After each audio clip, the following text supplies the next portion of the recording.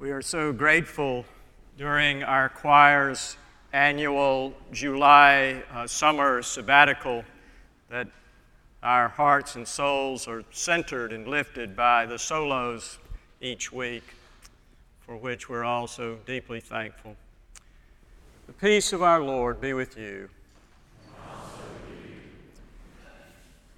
God has made known to us the mystery of His will, a plan for the fullness of time to gather up all things in Christ, things in heaven and things on earth.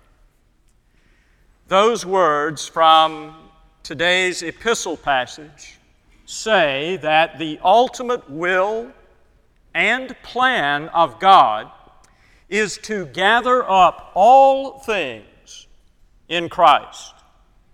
The whole creation, everybody and everything, eventually, someday, in the fullness of time, gathered up in Christ. A massive verse of Scripture, which sounds a lot like Colossians 1:20. Through Christ, God was pleased to reconcile to Himself all things on earth and in heaven. Which sounds a lot like 2 Corinthians 5:19. In Christ, God was reconciling the world to Himself. Which sounds a lot like 1 Corinthians 15:22. As in Adam all die, so in Christ all will be made alive. Not to mention John 12:32, where Jesus says, "When I am lifted up, I will draw all people unto myself." And of course, Revelation 5:13. I heard every creature in heaven and on earth and under the earth and in the sea and all that is in them singing forever to the one who is seated on the throne. A joyful, hopeful, bright-winged, grace-filled thread woven throughout the fabric of Scripture, emerging here and there, a small stream of big verses, each of which says that the ultimate will and plan of God is for the whole world to be gathered up in Christ. I cannot speak for you, but as for me, in the religious world of my origins, we did not do much with those passages of Scripture which say that the ultimate will of God is for all to be reconciled, redeemed, and eventually at home with God. It sounded to us, I imagine, too much like universalism. And so, despite the fact that we did say that we believe that every word in the Bible was inspired and infallible and authoritative for all time, we just didn't do much with those verses. In fact, I honestly don't think I knew any of those verses were in the Bible until I discovered them for myself as an adult. We, in the religious world of my origins, a world I love and for which I'm deeply grateful, put more weight on verses such as John 3:16 and John 3:18 and Romans 10:9. Places in the Bible where ultimately everything hinges for all of eternity on what we choose to believe about Jesus, not what God did through Jesus. This morning's lesson from the book of Ephesians and all of those other verses which sound like it tell us that God's plan of salvation is that ultimately, in the fullness of time, all people, the whole creation, will be gathered up in Christ. We put more weight on our plan of salvation, which assigns ultimate authority to human free will. So we focused our interest and attention and passion on those places in the Bible which make what we do or do not believe the ultimate and eternal deciding factor. Places in the Bible where God's ultimate will takes an eternal back seat to human free will. That is a view of ultimate reality which is held by many dear and good Christians. Therefore, it may be right,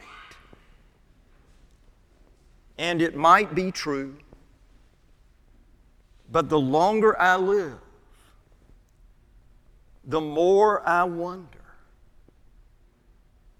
does God never get what God wants? Not even in heaven? Will the will of God never be done? Not even in heaven, where it is God's ultimate will that all of creation be gathered up, and gathered in, and gathered round, and gathered home. I'm sometimes struck by the fact that 52 Sunday mornings a year, we pray for the will of God to be done on earth as fully and completely as it is done in heaven. But if all are not ultimately reconciled and redeemed and healed and whole and home, then the will of God will never be done. Not only on earth, not even in heaven. Because according to this morning's epistle passage, the ultimate will of God is that all things will be gathered up in Christ, redeemed, reconciled, healed, whole, and home. Of course, given the atrocities and injustices which crush spirits and destroy lives every day throughout the world, that kind of ultimate fullness of time, universal redemption would require a serious judgment